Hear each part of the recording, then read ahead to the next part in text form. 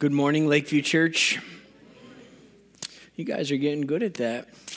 Hey, can we just thank the choir one more time for their ministry to us this morning? I want to just take a minute while they're finding their seats, maybe just to talk about a couple things that have nothing at all to do with the message today. So this does not count against my time. I just want to make that really clear. First thing I want to share with you, if you are a college student or you would like to hang out with college students, I know that in the handouts you received when you came in this morning, there's a little blurb that says small groups are starting on January 30th. But for college students, particularly on the Indiana Wesleyan University campus, our small group for you begins tomorrow night at 7 p.m. in the Christian Ministries building in room 113. Again, that's Christian Ministries building, room 113. We're going to be meeting in there at 7 p.m. And for if you're wondering right now, yes, it does count as chapel credit. I got that approved. Okay, so yes, it does count as chapel credit. You can scan when you come in. But if you're not a college student and you're like, I kind of want to feel younger and would like to hang out with college students for a little bit, just come out on Monday nights, Christian Ministry. It is a Lakeview small group. We're going to actually be going through the new curriculum that we have been producing here at our church over the last few months. And this will be one of the first groups that gets to go through that. And so if you're looking for a group and you haven't joined one yet, and you'd like to hang out with college students on Monday night, 7 p.m. in the Christian Ministries building, room 113, we would love to have you there. And I want to encourage you to join us there. Second thing I want to talk to you about is this week I had perhaps one of the best lunch meetings I have had in a long time. And if I've had a lunch meeting with you in recent weeks, this is not disparaging to you at all. It's just that Friday's lunch meeting for me was one of the highlights of not just this week, but maybe one of the highlights of my life. I got invited on just kind of a last minute impromptu thing that there were two leaders of the underground church in China that just happened to be passing through Marion. And I got a text message late on Thursday night. It's amazing I was even still awake because my bedtime's pretty early. But I was, and I got the text message and said, of course. And so a group of about 10 of us met at Jay's Thai, and we had a husband and wife team who are leaders in the underground church in China, and we got to spend about 2 hours with them. And it was amazing. They talked about how they came to faith as people, both of them pursuing PhDs in the academy inside of China, and how professors who were teaching in communist institutions were followers of Jesus secretly and would invite students to tea parties in which no tea was served and no coffee was served. The pastor said they didn't even have water to drink, but they were studying the Bible. He talked about how in his very first Bible study that he went to, they sent them out to go win people to Jesus. He doesn't even know Jesus yet. He's never even opened a Bible, and he's now on an evangelism team. Him and a partner who had just come to faith 6 months ago went out and they led 7 people to Jesus, and he's not even a Christian yet. Some of us have been Christians for a long time and we've never led people to Jesus. He talked about how they started a house church and they just had a few people that would gather in their home, but pretty soon this little group of people grew to about 60 people in a place where it's illegal to do these kinds of things. And so they took that group of 60 people, one house church, and they made it 3 house churches. And that little process of taking 60 people and making 3 house churches and letting them each grow has become this movement of multiplication. And that little tiny group of people meeting in that first house church has become over 1,500 people over the last 15 to 16 years. And it just continues to grow. They make these churches of 20 people, and within a year they grow to 60, and that house church becomes 3, and then those 3 house churches grow to 60, and each one of them becomes 3, and this movement of discipleship is taking place in China right now. Perhaps one of the most favorite parts of the meeting was when we asked them to talk to us about prayer. I said, tell us what prayer is like in the church in China. And they said, well, we have to be honest with you. It's one of the things that is probably the weakest part of our faith. It's something we're trying to learn, something we're trying to develop. And so we said, well, just tell us about it. Like, tell us how weak it is. I mean, we just want to know. And they said, well, we only pray for an hour each morning as the church. We gather at 5:30 in the morning and we pray from 5:30 to 6:30. And then every once in a while, we'll have a season of prayer where we spend 2 hours a day in prayer. But as I said, it's the weakest part, is what they were trying to tell us. It's the weakest part of our church. And we're trying to grow into that. We're trying to get better at that.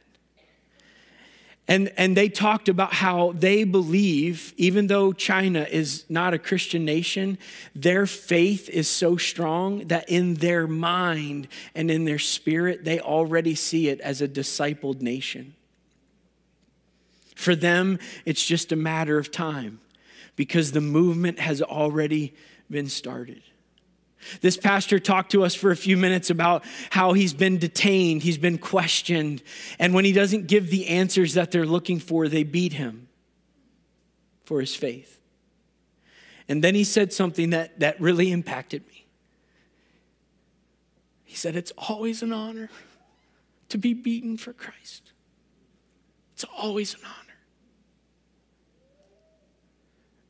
And as I sat next to this man in a restaurant in our town, I thought to myself, however strong or big I think my faith is, I have so far to go.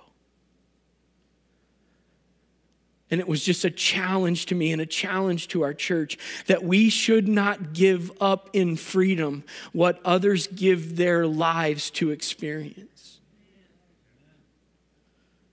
We are blessed to live in a free nation, but that freedom only counts for the kingdom if we leverage that freedom for God's purposes. So I want to just invite you again. We're in the last week of 21 days of prayer, and I know many of you have been praying, have been gathering here in the mornings. We've been seeking God. We've been here on Saturday mornings praying and pursuing God together. But if you have not been participating, I want to just encourage you, just jump in for this last week and let's seek God's face as a church. If you can't be here in the mornings for prayer, we meet at 6:30.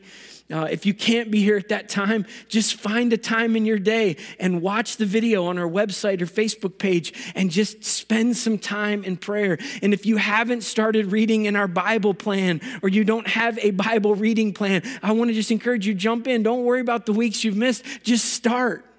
Just start. It's printed right on the back of your bulletin. You can find it. It's right there. It's on our website. You can plug into it in the YouVersion app if you have that on your phone or your device. Listen, we just want you to be a part of prayer and the word. These are not just activities to say, look at what we do as a church. These are the things that build our faith, that make us into the people God wants us to be. More than anything else, that's what I want for us as a church.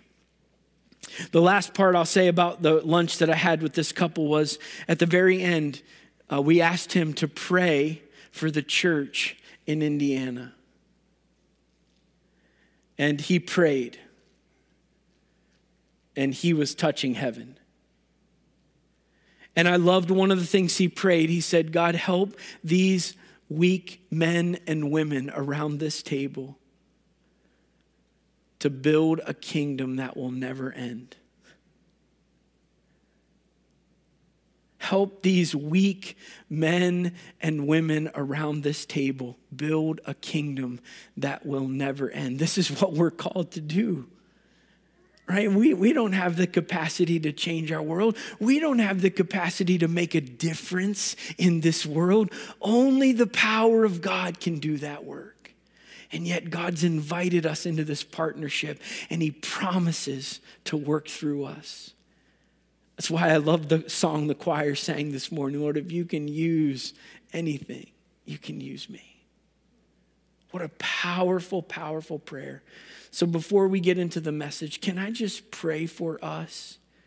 It doesn't matter if you say yes, because I'm going to pray for us anyway, but I thought it was polite to ask. I want to pray for us and ask God to use us in this day to build his kingdom. So let's pray.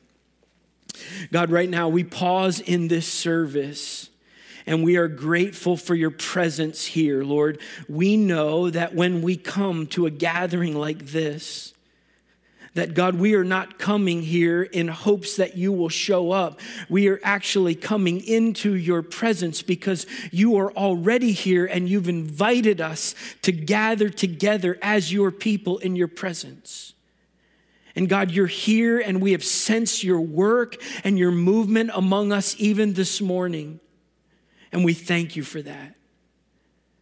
And God, as we turn our attention now to the word of God, I pray that you would speak to us in these moments. God, I pray that it would not be my words or my thoughts coming through in this message this morning, but it would be the words and thoughts of the Spirit of God speaking to your people gathered and assembled in this room and with us online right now. God, I just pray that your Spirit would work and minister.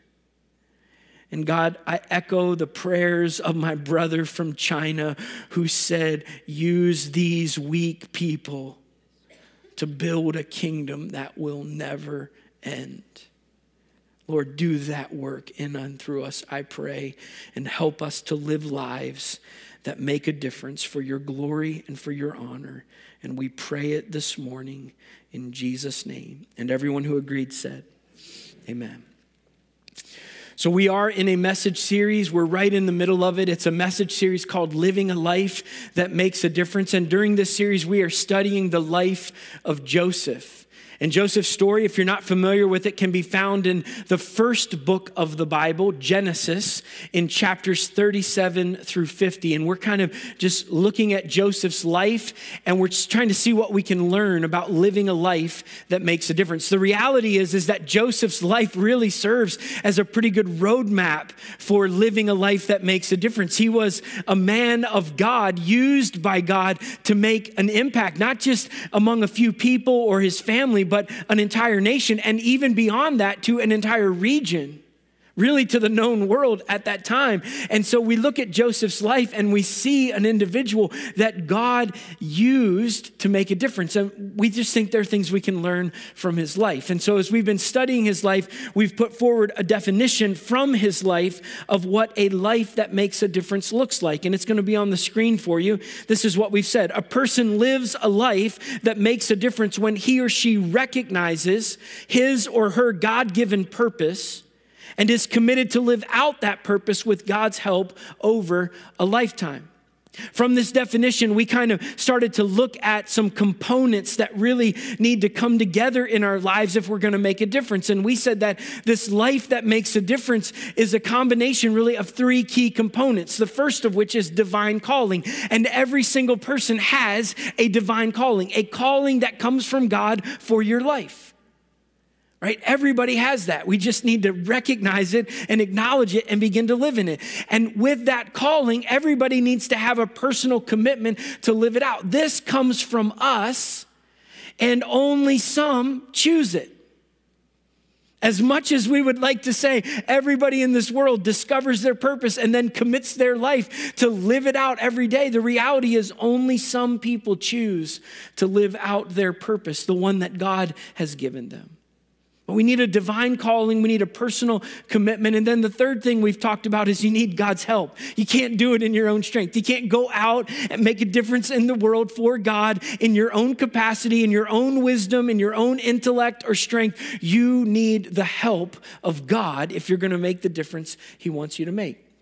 And so we've kind of been unpacking these components. And for those of you who haven't been here, just very, very quick review. We said divine calling exists at the intersection between two callings that every person has, your primary calling and your secondary calling. Every single one of us is called by God to do one primary thing, and that is to make disciples. Remember Matthew chapter 28, Jesus' words, go into all the world and make disciples. It's not a suggestion. It's not an idea. It's not something reserved just for a few people. This is God's will for your life. That you would be used by God to make disciples in this world. That's your primary calling. Your secondary calling is your personal sweet spot. Right? This comes from Ephesians chapter 2, verse 10, where Paul writes these words. He says, you are God's masterpiece. In other words, you are God's work of art. He put you together just like he wants you to be. He gave you passions and personality. He gave you skills and gifts and abilities. And he put all of that together when he formed you in your mother's womb. He put you together just like he wanted you to be. And your job in this life is to find out, how did God make me? And what does that suggest about what he wanted me to do with my life? And when we discover how God has made us and we begin to spend most of our time doing what God created us to do, we get fulfillment. There's meaning, there's purpose, there's joy, and there's impact. Here's what we've been saying about divine calling, and this is the key. When you find your personal sweet spot and you spend most of your time leaning into who God made you to be, and while you're doing that, you always are working on your primary calling of making disciples, that is the place where your divine calling rests. When you are doing what God created you to do and you are doing it with the ultimate purpose of making disciples, that is what God has created you for. That's what God wants to do with your life. And every single person in this room has a divine calling from God that needs to be discovered and lived out. Now with that, you got to have personal commitment, right? If we think that our lives are always going to be up and to the right, it just doesn't work that way. I wish I could tell you that life in God's kingdom is always a mountaintop. I would be totally fabricating that. It's just not true. Life is full of mountaintops and a lot of valleys. There's steps forward and there are apparent steps backwards. There are challenges and hurdles and difficulties. And some of us miss God's purpose in our lives because when hard things happen, we think we must have missed it. Except life is just full of hard things. Right? Jesus told us this. We shouldn't be surprised. In this world, you will have trouble. Jesus told us the truth, right? So when we face those moments of trouble, those valleys, those difficulties, we have to have a personal commitment to stay the course. And then the last thing that we've been learning from Joseph's life, which is really what we've been unpacking in the rest of this series, is that we need God's help. Right? We learned this from Joseph. He had a divine calling. He had personal commitment. But at every turn, we read this phrase in Joseph's story: the Lord was with Joseph. Every place he went, the pit, to Potiphar's house, falsely accused and imprisoned, into Pharaoh's palace, every single part of his journey, the Lord was with Joseph. And this is why Joseph was so effective in fulfilling his purpose, not just because he had a call, not just because he had commitment, but because God was with him. God was helping him. And we've been asking ourselves this really important question throughout this series. We've been asking ourselves, what are the kind of characteristics that need to be a part of our life if we're going to be the kind of people that the Lord will be with? Joseph lived his life a certain way, and because of that, God was pleased to be with him. He was pleased to help him and to magnify his leadership and use him in his day and in his time. What does it take to be that kind of person? And we've been exploring those principles in this series. Last week, we talked about unwavering integrity, right? Temptation comes. And how do we stay the course when we're facing temptation? This morning, for a few minutes, I want to talk to you about the second characteristic that Joseph exemplifies: responsible stewardship. Responsible stewardship. And when we read Joseph's story, what we find is that he didn't just live a life of integrity, but he lived a life of responsible stewardship. And because of this, Pharaoh actually promotes him. He actually elevates him to this role in Egypt as second in command. The only person with a higher rank or authority is Pharaoh himself. And what we see in Genesis chapter 41 is Pharaoh is actually putting Joseph in the place where his God-given dream will become a reality. Pharaoh is elevating Joseph, saying, Joseph, I'm going to give you this platform for influence. And it's from this platform for influence that Joseph will fulfill God's purpose for his life. Look at the promotion. It comes in verses 41 through 44. It was read just a few moments ago for us. Pharaoh said to Joseph, I hereby put you in charge of the entire land of Egypt. Then Pharaoh removed a signet ring from his hand, placed it on Joseph's finger. He dressed him in fine linen clothing and hung a gold chain around his neck. Then he had Joseph ride in the chariot reserved for the second in command. And wherever Joseph went, the command was shouted, kneel down. So Pharaoh put Joseph in charge of all Egypt. And Pharaoh said to him, I am Pharaoh, but no one will lift a hand or foot in the entire land of Egypt without your approval. Now, just understand what's happening here. Egypt is now going to be run by a Jewish boy who was rejected by his family, sold into slavery, falsely accused and imprisoned. And now this individual has been elevated to the highest office in the land, save one. Pharaoh is the only person above him. This is amazing. Right? And it's just how God works.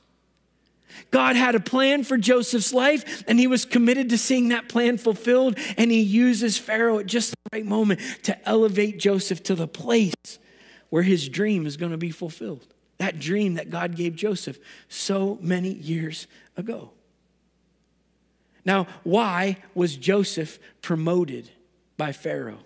I think there are 2 or 3 reasons that we see his promotion. The first, I think, that we just need to acknowledge is the favor of God. If you go back and you read verses 37 through 38, I want you to see a couple of key phrases. This is what it says. Joseph's suggestions were well received by Pharaoh and his officials. So Pharaoh asked his officials, can we find anyone else like this man so obviously filled with the Spirit of God? I mean, just understand what's happening here. Joseph has literally just been dragged out of prison to say, hey, we hear you can interpret some dreams. Could you interpret these dreams? And just in a moment, after interpreting the dreams, Pharaoh's like, is there anybody else who's smarter than this guy? I mean, this is amazing. His suggestions, his interpretations were well received, and so much so that Pharaoh said, the Spirit of God is in this man. Now, Pharaoh is not a follower of the God of the Jewish people at this time. And yet this secular ruler can see the Spirit of God at work in and through Joseph's life. Wouldn't it be cool if your secular boss would say that about you? Can we find anybody in whom the Spirit of God is so obvious like this person? Joseph is acknowledged as a person that has God's favor resting on his life by a person who doesn't even believe in the God from whom the favor comes. This is amazing. Joseph is promoted because of the favor of God. He was also promoted because Joseph was simply fulfilling his calling. Everywhere he went, he was fulfilling his calling. Didn't matter if it was where he thought his dream was going to be fulfilled or whether he thought he was here and getting a bad deal. It didn't matter. Wherever he was at, Joseph just stepped into that place and fulfilled his calling. Joseph knew that he was a descendant of Abraham. And he knew the call that God had placed upon Abraham and his descendants. Genesis chapter 12, which is the Great Commission of the Old Testament. God says to Abraham, Abraham, I'm going to bless you and all of the nations on earth will be blessed through you. Joseph, as a descendant of Abraham, knew that call. And everywhere he went, he had that call in the back of his mind that my job in this environment is to be a blessing to all nations. Wherever I'm at, whatever I'm doing, that's my call. And your call is to make disciples. Wherever you are and whatever you're doing, that's your call. Make disciples. Right? This is the call of God on our lives. Joseph knew his call. Joseph also knew that he had some skills and some gifts and some abilities that God had given to him. He could administrate things. He could organize people and projects and plans, and he could make things happen from a role of leadership. This is why in every environment they said, you ought to be the director of operations. You get things done. You organize people. You actually move the project forward. And so they just elevated Joseph because he knew what he was good at. And every environment he was in, he just did what he was good at. That's what God is asking us to do. Find what he created you for and be the very best you can be at it. And while you're doing that thing, remember you are called to make disciples. So whenever you're doing the thing you're good at, just keep asking the Spirit of God, how do I make disciples while I'm doing this? Joseph fulfilled his calling, and it caused Pharaoh to elevate him. Look at what it says in verses 39 and 40. Since God has revealed the meaning of the dreams to you, clearly no one else is as intelligent or wise as you are. You will be in charge of my court, and all my people will take orders from you. Only I, sitting on my throne, will have a rank higher than yours. Joseph was fulfilling his calling. Pharaoh said, just do that for me. Just keep doing what you've done in every other environment. He had the favor of God. He was fulfilling his calling. And then thirdly, he was a faithful steward. And that's what I really want to talk to you about today. Joseph was a faithful steward. It's fascinating when you study the life of Joseph, you recognize pretty quickly that Joseph is always a steward. He's never an owner. There's never anything that's put in his control or underneath of his authority or in his influence or power that he owns. He is always a steward. And you say, what's a steward? Well, a steward is someone who manages something owned by someone else. So when someone says, hey, I own this property, but I want you to take care of it, what you are in that moment is a steward. You're a manager of what belongs to someone else. And when you look at Joseph's life, from the time that he is sold by his brothers into slavery, Joseph never owns anything. He is only ever a steward. In Potiphar's house, the things that he controls, the things that he runs do not belong to him. They belong to Potiphar, and his job is just simply to manage them well. And when he goes to the prison and the warden says, hey, could you take care of the prison? Joseph steps into the role, not as the owner of the prison. He's still a prisoner. He just has to manage the prison well. And when he gets to Pharaoh's palace, the Pharaoh doesn't give him the kingdom. He just says, could you run the kingdom for me? Joseph is never an owner. He's only, always, and forever a steward. And by the way, the same is exactly true of you. In your life, you are never an owner. Even if you've signed some documents and filed them with the county or the state or the federal government to say, I own this business, I got news for you, you don't own it. There is nothing in your life that you own. God owns it all.